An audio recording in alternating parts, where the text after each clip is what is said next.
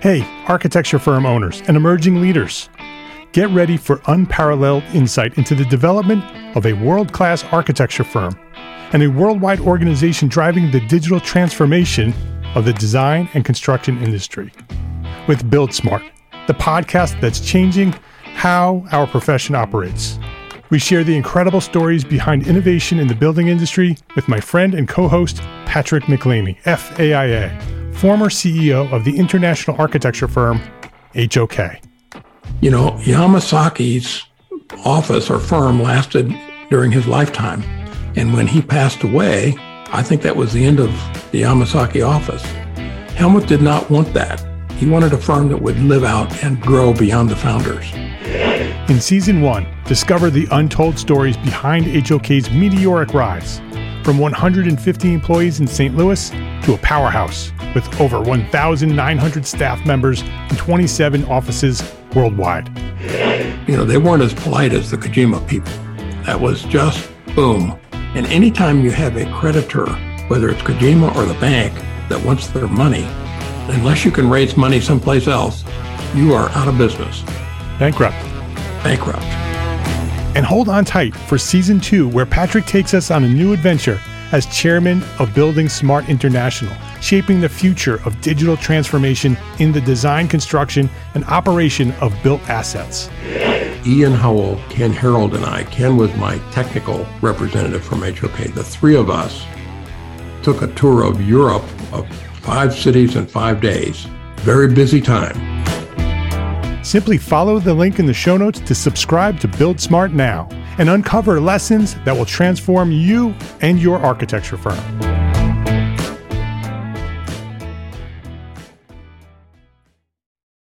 We know that running a small firm is tough, and ending the year with a profit may be even tougher. That's why we created Profit for Small Firm Architects. It's a 3-module digital course, and it's available to you for free right now by visiting entrearchitect.com/free course. Entre Architect Podcast, episode 165.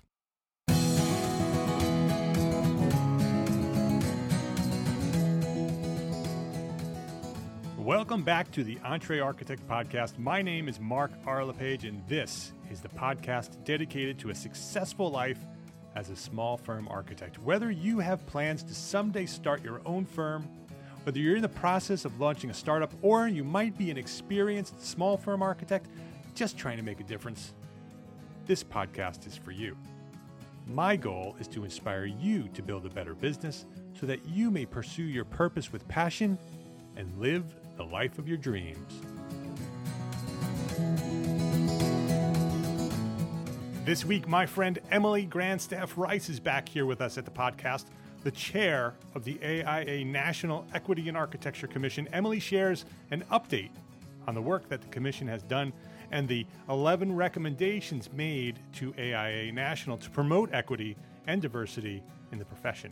We talk about how AIA has responded, how they're working to make the changes needed to have the profession of architecture better reflect the society in which we all work and live, and what's planned for the future, how we can each work toward a more equitable future for architecture. This week at Entre Architect Podcast, working toward an equitable future in architecture with Emily Grandstaff Rice. This episode of Entre Architect Podcast is supported by our platform sponsors, FreshBooks, NCARB, BQE Software, and ARCAT. FreshBooks. Get organized, save time invoicing, and get paid faster. Learn more at entrearchitect.com/freshbooks. And NCARB, helping architects reach their career goals. Learn more at entrearchitect.com/NCARB. And BQE Software, the makers of ArchiOffice, office and project management software designed specifically for architects. Learn more at entrearchitect.com/BQE. And ARCAT, the leading online resource for free building product information. Learn more at entrearchitect.com/ARCAT. Emily Grandstaff Rice, welcome back to Entre Architect Podcast. Thanks, Mark. It's great to be back. It's good to have you here. It's been a very long time since you've been here. A long time, but not so long. Yeah. Emily's an architect based in Boston, Massachusetts, and she was my guest here at EntreArchitect Podcast at episode 14. So a while ago. That was January of 2014. We're at this is episode 165. So it's been a while. And that episode was our first connection. You and I, were communicating back and forth on Twitter with the rest of the architects over there. And I invited you on. You were the current president of the BSA, the Boston Society of Architects. And you were on your campaign for Architecture Does Matter. And that's sort of where we focused.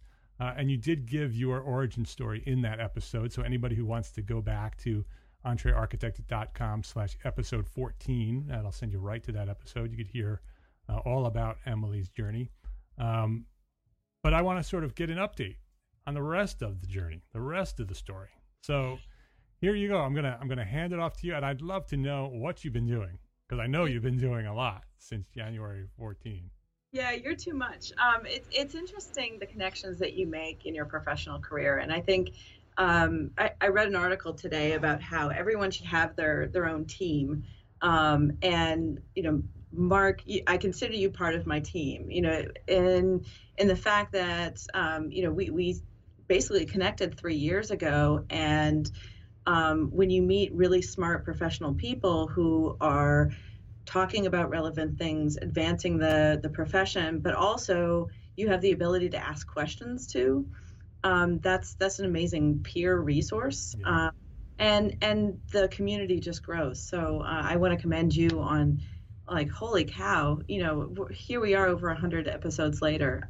You're doing great work, and it's great to be part of it. Thank you, Emily. Oh, my pleasure. So 3 years. I was starting my year as BSA president in 2014. And honestly, I think back then I had no idea what was in store for me. If you only knew. I only knew. And that's not to say that it was difficult, but it was a blast. It was sort of, feet to the fire type of experience about community advocacy, leading an organization, and I had never been, frankly, chairman of the board of a more than $1 million organization before, and it was budget wise, and it was wild. I got to meet, of course, the mayor of Boston, because at that time they were doing a transition. The longtime mayor of Boston, Thomas Menino, was not running for re-election and ended up passing away shortly after the year change in 2014. And then so we had a new mayor, which was wild, and there were a lot of things going on. I also got to meet the mayor of Rome. The BSA was doing a transportation. Wow. Yeah, so it was extraordinary, and it was a lot of fun. It was also a lot of work and a lot of meetings and a lot of discussion. And I think that's where I grew as a person, learning how to talk to others about relevant issues, becoming more comfortable in the public eye, and developing leadership skills that I didn't in my day-to-day work as an architect, but there's definitely a translation between the two. So that was sort of the BSA world, and as a result, that's translated into some interesting connections. Yeah, it sort of prepared you for what's happened since then. So two major things I will note. I switched jobs, and that was a big, heavy decision for me at the time. I didn't take that lightly because I loved my previous job, but it was a realization that I needed to grow in different ways. And I can talk a little bit further about that, but it was something that I took very seriously and did with great heaviness of thought. It's kind of ironic that my husband ended up switching jobs at exactly the same time, and he treated it totally differently. So so my soundbite is probably that everybody is unique, but it's a transition no matter what it is. And I was asked at the end of 2015 to chair the Equity in Architecture Commission. So this was the AIA commission that was formed after my good friend Rosa Sheng and shout out to Rosa. She goes, and Julia Donahoe, the three of them authored a resolution 15-1 at the Atlanta AIA convention, really to hold the AIA accountable about what they were doing in terms of equity, diversity, and inclusion. And as a result, a 20-person commission, sort of a blue ribbon panel, was formed by Elizabeth Chu Richter, the 2015 AIA president at the time, and she asked me to chair it. And again, one of those situations where I could not say no, and yet I had no idea what was in store for me. Right. And that was just a blast. It was very thoughtful, sensitive, heavy, relevant, important work that I think is probably the most important thing, volunteer work that I've done with the AIA to date, because that work will change people's lives in a very profound way. And the result were 11 recommendations that were directly for the AIA board that touched on different aspects of the profession. I can talk about that in much greater detail, but the goal is to have the profession of architecture reflect the society we serve. And it's no secret that there are numbers of underrepresented people and women that just don't reflect our society at large with the U.S. Census, right? And so the question is why? Why not? Is it something within architecture? Is it something fundamentally with the frameworks? So that's what those address. So, I've been busy, and I'm doing fun work. I'm working on some K through 12 schools right now, which is a wonderful blend of sort of my education background and my architecture background. And I'm causing trouble in all the right ways. Yeah, exactly. And we're definitely seeing the fruits of your labor throughout the profession. With Rosa's and her crew over there in San Francisco, starting the Equity by Design movement, having conferences, having that discussion, getting the word out. You were very involved in that as well. I was involved in that first conference. That has snowballed. That is really has some major momentum, leading right into that resolution and the committee. And now, when you're on Twitter and you're on social media, you see it in coming from the AIA. People are recognizing that there are issues that we need to deal with. People are dealing with those issues. You're seeing change. We are witnessing the change that was the result from all of that hard work over the last few years. Yeah, thank you for that. It's we have a long way to go. No doubt. Right. But this is a big deal. And one of the things that I have, how do I say this? I take great pleasure in, and this is not something that I specifically asked for in the recommendations that the commission developed. But at the end of the presentation that I did in December for the recommendations, and this was to the AIA board and strategic council. So this represents those elected to the board and sort of the 60 members that are represented geographically across the AIA. The AIA, one of the stipulations was to create a stronger pathway for students to go from community colleges to NAB accredited degrees, and also to increase the number of scholarships aimed at diversity. And the AIA board made a donation of $1 million towards the Diversity Advancement Scholarship. And this was something that they didn't take lightly. This was quite serious, but that translates. So, $1 million is a lot of money, but just to put that in terms of numbers, that translates to 20 new scholarships for people who can study in a 5-year or a 4-year program, whatever. But it's not just a one-shot thing. Right. It's continuing them throughout their studies. That's basically funding as an endowment 20 new scholarships. That's amazing. Right? That's great. I mean, and that's the AIA stepping up. When people say, "What is the AIA doing for me?" and that's one thing that the AIA is. That's only one thing that the AIA National is doing, and they're putting their money where their mouth is. Right, and I benefited from scholarships, and I make no secret of this, from the St. Louis AI St. Louis when I was a college student. So they made an investment in me before I recognized it in myself. So some of the work that I do today is a dividend of the money that my local chapter invested in me. Similarly, it's about paying it forward. Yeah. It's about creating the future that you want to see. And not everyone has the same shot. So how can we make architecture a profession that everyone can have access to? Not everyone has to choose it, but the ability is there, that we're not excluding people even before they get to school. So it's very important to me. Yeah.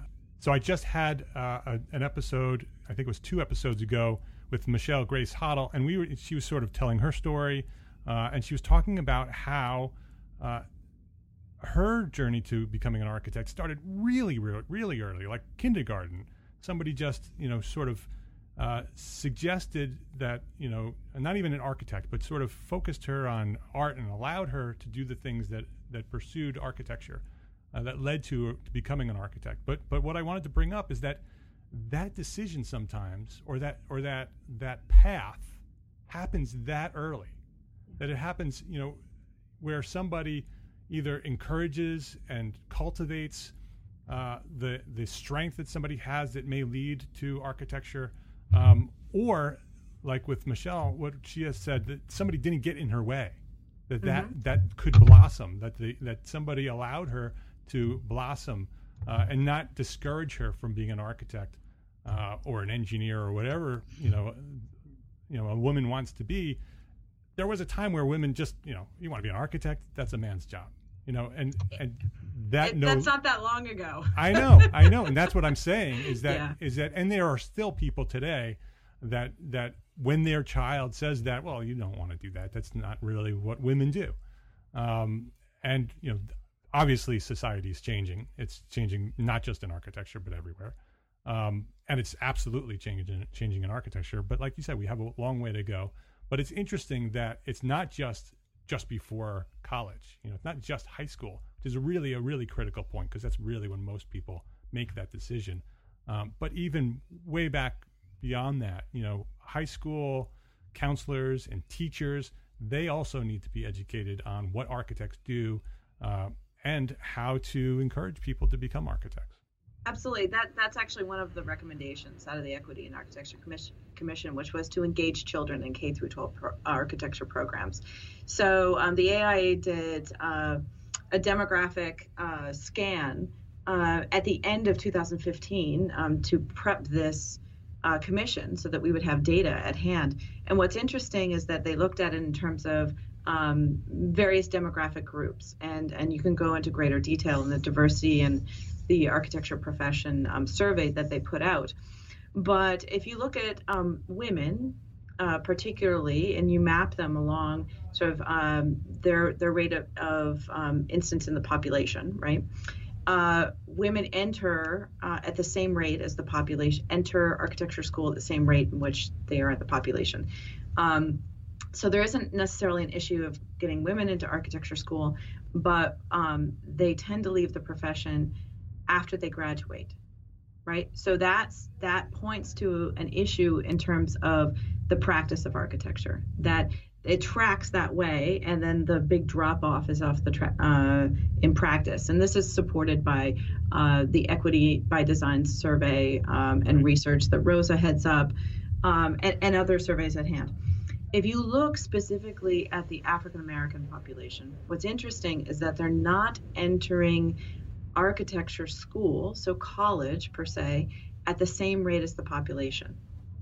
So that speaks directly to your point that that is that's a population that could help or get the best surge per se out of K through 12 groups. And that's not to say that others wouldn't, but it stresses the point that by saying where are they at the college level, you've completely missed the boat, because it has to start young and socialize that issue. And for Latinos, it's different. And for Native Americans and Asians, and what we've recognized in researching this is that making the profession of architecture more diverse is not a one-size-fits-all solution. We can't say the only way to do it is through K through 12 programs, or the only way to do it is to give better HR practices to firms. It's more nuanced. Yeah. And it has to be something that is not customizable, but reaches different levels, because not all of us are the same. I mean, that's the fundamental point, right? We're not the same, and we don't approach this profession the same, and therefore the fix is not the same. So it's more nuanced. But to speak specifically about K through 12 programs, exposure is huge, and it's exposure to kids, but to families, to teachers, to counselors, to community members. And one of the ways that we as individual architects, if there's nothing else you take out of this podcast, I would say, I challenge all the architects who are listening to this to say, how can you be a role model in your community? And whether it's going to the local career day in 3rd grade, or it's standing up for something that's happening in the public realm, or it could be as simple as just putting a sign on your residential project, designed by Mark LePage, architect. Yeah. Right. That's awareness. And it seems simple to us, but if it's in the public realm and it brings awareness to what we do and how we change the environment, then we are making a difference in talking about the value of our work and the relevancy of our work. And one last quick story. So yesterday I was doing student interviews at the elementary school that I'm working with for a feasibility study. And I interviewed 3rd graders, 4th graders, graders. And my first question to them was, do you know why we're here? And they say, oh yeah, you're the architect. Okay, fine. So what do architects do? And one child had a great answer and says, architects come up with ideas. And I was like, that's it, right? And other things were like build things, design things, but architects come with ideas. And I think that speaks to a larger view of architecture that I have, that we're not always designing details and we're not always space planning. We're thinking about things in a different way. And sometimes that doesn't necessarily mean a space. Right. We're thinking about interaction. We're thinking about ways of communicating. Like you, we're thinking about ways that we can create a professional community that raises all of our prosperity. Yeah. We think about things in a unique way. And that's, And how residential architects, we literally change the lives of families by the work we do. Yeah. I mean, the way that a mother and a father interacts with their children because of the way we've designed their house affects how those children grow. Yeah. It's such an amazing profession. I love being an architect. And there's so many ways to do it too. That's the joy and excitement that I have. And so, I'm not trying to proselytize it as the only profession out there, but it is a profession that frankly needs all voices. Yeah. And it's a little heartbreaking that, we're not to that point yet. Let's take a quick break here to say thank you to our platform sponsors here at EntreArchitect: FreshBooks, NCARB, BQE Software, and ARCAT. 192 hours. You wish you had that much free time? That works out to about 2 business days every month. And when you're a small firm architect using FreshBooks cloud accounting software, that's the amount of administration time that you could save in 2017.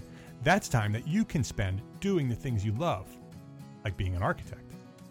FreshBooks makes it simple to send invoices, post your expenses automatically, track your time for your whole team by project, and get organized with reports, communication, and notifications. Sign up for a free 30-day unrestricted trial and get ready for the simplest way to be more productive, organized, and most importantly, get paid faster. Visit entrearchitect.com/freshbooks to access FreshBooks for free. And be sure to enter EntreArchitect in the How Did You Hear About Us section.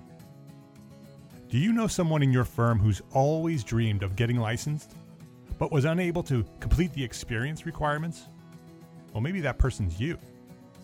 Now you can get back on track with NCARB's new AXP portfolio. With this option, seasoned professionals can complete the Architectural Experience Program, the AXP, formerly known as the IDP, by submitting an online portfolio. Along with meeting your state's education and examination requirements, the portfolio will help you and your employees get one step closer to becoming a licensed architect. Learn more about NCARB's AXP portfolio at entrearchitect.com/NCARB. One of the most often requested resources here at EntreArchitect is project management software. How do we keep our projects and our people organized while we grow as entrepreneur architects? BQE Software, an AIA Advantage partner and the makers of ArchiOffice, will show us how. ArchiOffice is the only office and project management software designed specifically for architects. It will help us manage people and projects and allow us to focus on designing great architecture. Whether you're working remotely or on site, ArchiOffice allows you to monitor the status of your projects and tasks and send out invoices in an accurate and timely manner. EntreArchitect podcast listeners can get a fully functional 15-day trial of ArchiOffice today at entrearchitect.com/BQE. Many of you have probably already heard of ARCAT and use their resources on a regular basis. But for those of you who have not yet checked them out, ARCAT's a great tool for small firm architects. From small firms to government agencies, everyone can benefit from what they've created. ARCAT has huge libraries of free content, CAD, BIM, specifications, and tons more. ARCAT has done all the work for you. You need a spec, click on over and download the CSI 3-part specification in multiple file formats. How about a CAD detail or BIM objects? All free at the click of a mouse. ARCAT has tons of building product content ready for you to use. It's all completely free and you don't have to register to download the content. Visit them at entrearchitect.com/ARCAT. Hey, and one last thing. The AIA Conference on Architecture is just around the corner. While you're there, go say hi and let them know that EntreArchitect sent you. Just look for the big, giant, glowing red A and you'll find ARCAT. So, FreshBooks, NCARB, BQE Software, and ARCAT. Please visit our platform sponsors today and thank them for supporting you, the EntreArchitect community. So what happens after this commission? So the commission has been done. They've given the recommendations. AIA has acknowledged those recommendations, have acted on some of those recommendations. What happens from this point forward? That's the hard work. Yeah. The board accepted the recommendations, and let me run through them very quickly so you can sort of get them. Number one was to make equity, diversity, and inclusion as a core value for the AIA board of directors. That was pretty big for them to recognize that this is relevant and essential to talent retention in our profession. Measure how equity, diversity, and inclusion permeates in the AIA. So start collecting data. Let's figure out what the situation is as a metric so we can track it for the future.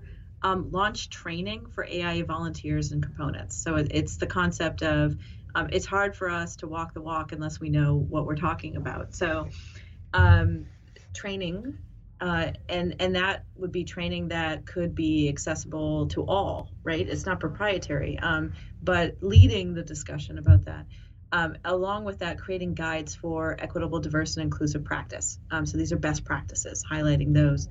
The one that I'm very proud about and that I think that could have a huge impact is to create a position paper on equity, diversity, inclusion that really looks at the data and the assumptions. So we weren't researchers, we are architects and concerned people, and and we had non-architects on this commission as well, but to have the AIA commission a serious paper about this. And I think about it similar to the Boyer report, which was a report that came out about architecture education in 1993, something that looks at seriously what the issues are, so that there's some credibility and some very specific data about the trends that we see. Sort of taking the equity by design work and taking it to the next level.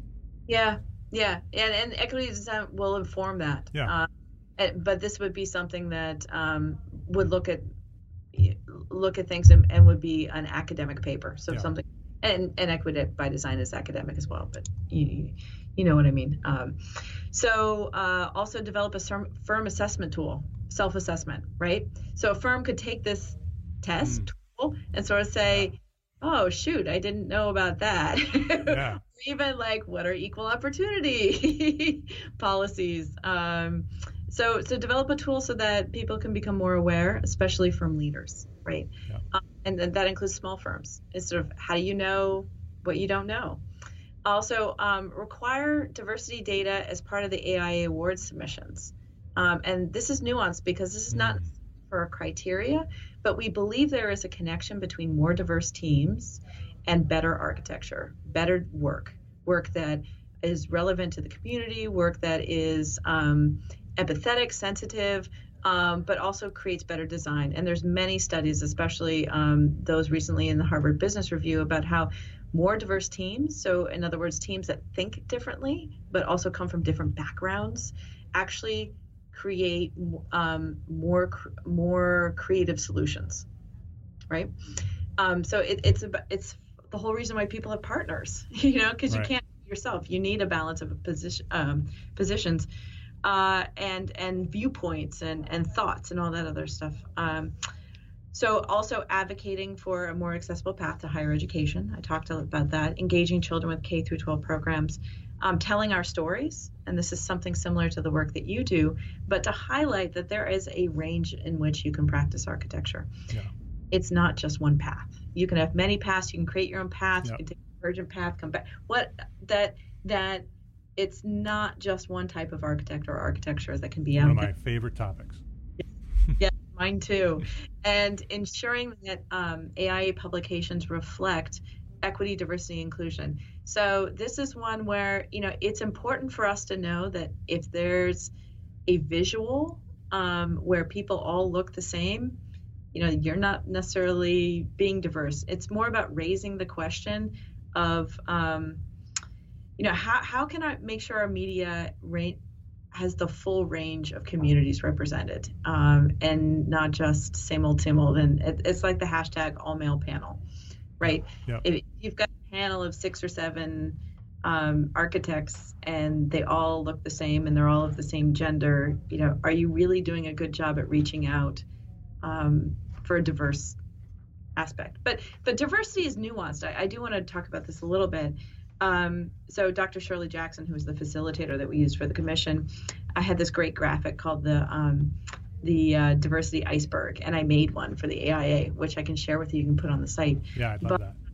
Diversity, when we look at someone and we have implicit bias and we make judgments, because that's part of human nature. This is it's our survival instincts kind of kicking in. What we perceive as diversity, in other words, what's the color of my hair, the color of my skin, the type of clothes that I wear, that's really kind of the 10% that we see. And it's like the top of the iceberg, right? But we all know that an iceberg is much deeper below the water. So below the water would be things such as religion, education, background, practice type,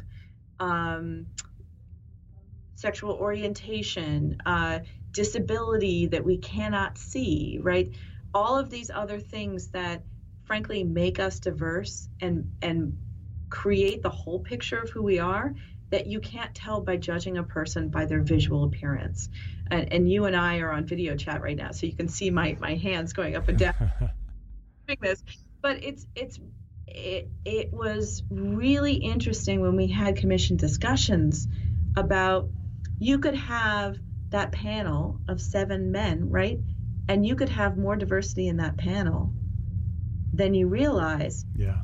And I'm judging it by the fact that they're all one gender. Yeah. Right.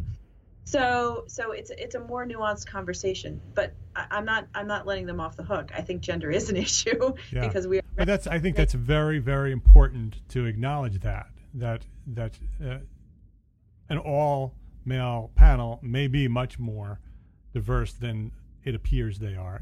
From their knowledge, from their expertise, from their backgrounds, you have no idea until you get into who they are and you look below the surface in that iceberg. And that's something I think very often that is, sort of skipped over, that it's just black or white, and that's it. Yeah. And it's not a male female thing. It's not, the color. It's interesting, having kids today. I specifically have very nuanced conversations about the language we use. It's understanding that people are more than what we judge them by visually. And part of that is not always trying to find your similarities. Like, Mark, what do you and I have in common? And that's typically what you ask someone you meet them. Like, where did you go to school? Oh, you and I both went to school in New York, all that. Or Anne-Marie went to RPI. RPI, yeah. That's a connection. Many times it's our differences that we can start to talk about and learn about each other rather than our similarities. Yeah. So that's been a sea change for me over the last year, and I think it has reframed the way in which I engage people, even socially, of being aware of the leading questions that I'm asking, and also recognizing that it's more fun to find the unique qualities in people rather than what we have in common. Yeah. But so anyway, you and I can talk for a long time. But those were the recommendations. So what happens now? Right. So what happens next? Yeah. So I, along with Rosa Shang, were asked by the current president, Tom Vanier, to chair a new board committee called the Equity and Future of Architecture Committee. And this is a committee that we're tasked with charting these 11 recommendations, as well as other equity, diversity, and inclusion items. And we're working, and we're directly responsible to the AIA Board of Directors to give progress on this. So we're taking them one by one and sort of diving into what can we do now and what do we need a little more time to get rolling. For example, the position paper. We need to get a group together and to write a good RFP and to develop that knowledge. Whereas, telling our stories, that's one where we can hit the ground running and beta testing right now. So Rosa and I are working diligently with that, along with some amazing people on the committee that are with me. So I am all about getting it done. Let's get this done. I put too much into this to see it sort of be put on a shelf as a book and not an action. Yeah. So and that's what's happening. That's why I ask, because it's so, you see the momentum, you see that snowball getting bigger, you see the discussions happening, and you see this panel, the committee put together. You want to make sure that momentum keeps growing and that conversations like this happen more often throughout the world.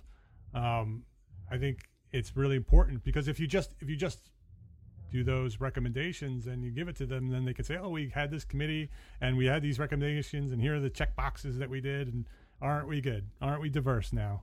Yeah. You want to make sure that doesn't happen, and that's not going to happen with you and Rosa, on in charge over there, and the rest of your crew. So yeah, so let's schedule a date to talk 3 years from now, and I can report back on.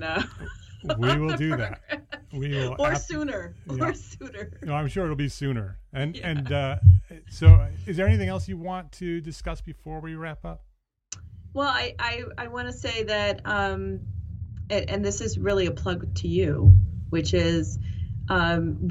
As I've been thinking about things over the last 2 years, you've been a great resource to me, and also I was part of your community for a while. Yeah, you were a member of the Entree Architect Academy, yeah. And it was fabulous. It was fabulous for the topics that we talked about but also to understand that I wasn't alone in grappling with some of the issues that I was dealing with. And it helped me further clarify what my intentions were, but also to understand that I didn't have to get it perfect. In other words, the next step, it was okay for it to be a step forward, not the landing place. And right. I mean in the fact that I'm at a fabulous job now. I love what I do. I love where I work. And I had to let go of sort of the perfectness to find peace. Yeah. So that was good. Yeah. I'm glad you're at peace, and I'm glad you found your place, and I know there's a lot more ahead of you. And I want you to come back because I want to talk about that. You had talked about the difficult decision to leave your past employer, the decisions to take these big, huge steps without knowing what's on the other side of that big step. I want to talk about that because I know there are a lot of people who are listening to us right now who are in that position right now, having to make a big decision that is sort of a scary decision, and they're not sure what's going to happen in the future if they take that decision. And that's a whole episode. So I'd love to have you come back and talk about that. That would be great. Share that part of your personal story. But I want to commend you. I want to commend you for the amazing progress that you've made, both personally and professionally. You and I have talked many, many times off the air in private and talked about the things that you were going through, and I'm really proud of you. I'm proud of you for what you've done, what you're doing, and the effects that you're having on our profession every day. So thank you. Thank you. So we'll catch up in Orlando. Yeah, I'll be there. We're having a meetup, so I hope to see you at the meetup on Thursday. And everybody else who's interested in showing up, I haven't, at the time of this recording, we haven't finalized the location yet, so I can't announce it. But we will be having a meetup Thursday night, and it's sort of a casual hangout. So just, whenever you're done with all of the other things that you're supposed to be doing, that's where you're going to land. Well, I went to your one last year in Philadelphia. It was a lot of fun. So thank you for that. And my other AIA convention memory with you is I think I shared my breakfast with you one morning when we were sitting, because I can't remember who the speaker was. It might have been Bill Clinton. That's what it was. Oh, yeah. And you and I had gotten there really, really early. And then we realized that we had to wait almost 45 minutes for it to start. And I think I had an extra apple and I shared. Yeah, but anyway. Yeah, I appreciate that. It's good to have friends in high places. It's good to have friends. So before we wrap up, Emily, I want to ask you that one question that I've been asking everybody here at EntreArchitect Podcast. And that question is, what is one thing that a small firm architect can do today to build a better business for tomorrow? Yeah, this is important, and I'm going to answer in two ways because I've been talking so much about equity and diversity. One way that you can build a better business is to ask yourself a question of, am I really reaching sort of the whole of the community or just a piece of it? And that's not to say that every architect needs to do everything, but in terms of the value and the relevancy of what we do, I think there's a large untapped market of future clients out there that small firms have a direct connection to. And we all know that marketing comes from, who we see socially, whether it's dropping off your kids or your other community groups, or even being sort of in the public eye and the random cold call that you get, or internet marketing, right? It's all about connections. And I would challenge this group to say, are you thinking about your connections in a larger, more equitable, diverse way? And are there ones that you are potentially not tapping that you could? So don't be scared of expanding. Expanding is good, and that can serve your business and in some really amazing ways. And the second thing that I think small firms can do to build a better business is to really listen to the people that they work with and that they employ. And that gets at the point of valuing our differences and understanding that, someone might do something differently, not to irk you per se, but because they have a different viewpoint, and they approach things in different ways, and to have those conversations that you might feel you couldn't have, but it actually builds better understanding amongst your employees and your community, and it strengthens the relationship. So don't be so careful. It's okay to have a conversation about things that you don't understand, and that you want to know more about, and ultimately that builds a stronger community at large. So I love asking that question because I get so many different answers, and that's a very thought-provoking one. So thank you very much for that, and thank you for being here at Entre Architect Podcast and sharing your knowledge here, and for all the hard work you're doing. My pleasure. So much for the opportunity. If you liked what we shared today, complete show notes and a direct link to download this episode will be found at entrearchitect.com/episode 165. Share this link with someone you think might benefit from what we shared today. And don't forget to visit the website to gain access to our digital course, Profit for Small Firm Architects, and learn how to build a powerful profit plan that will work for your small firm. Visit entrearchitect.com/free course.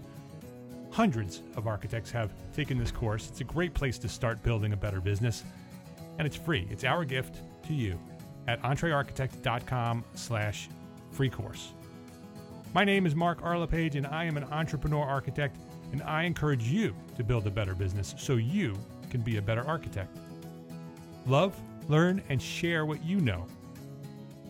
I appreciate you for being here. Thanks for listening. Have a great week.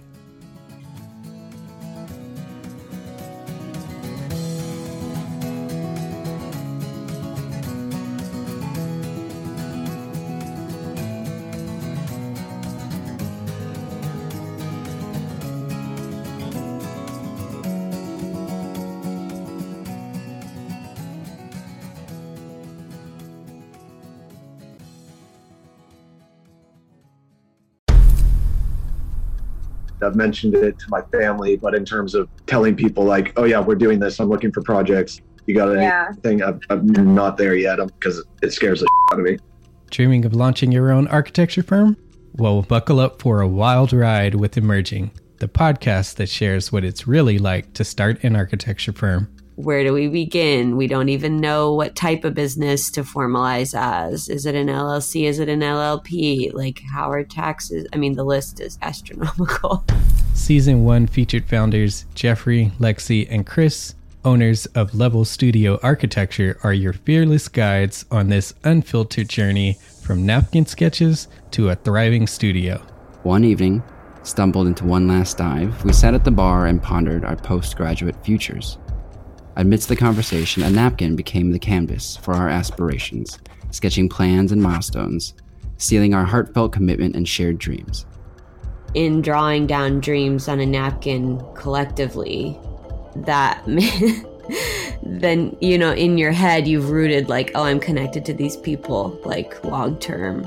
The process of starting an architecture practice brims with excitement and challenges, demanding meticulous planning, flawless execution, and unyielding resilience.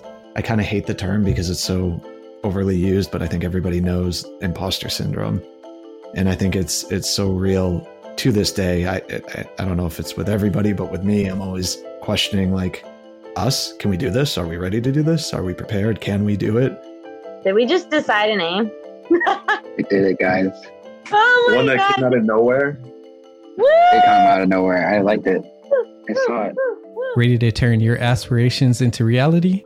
Follow the link in the show notes to subscribe to Emerging and chart your own path to architectural success.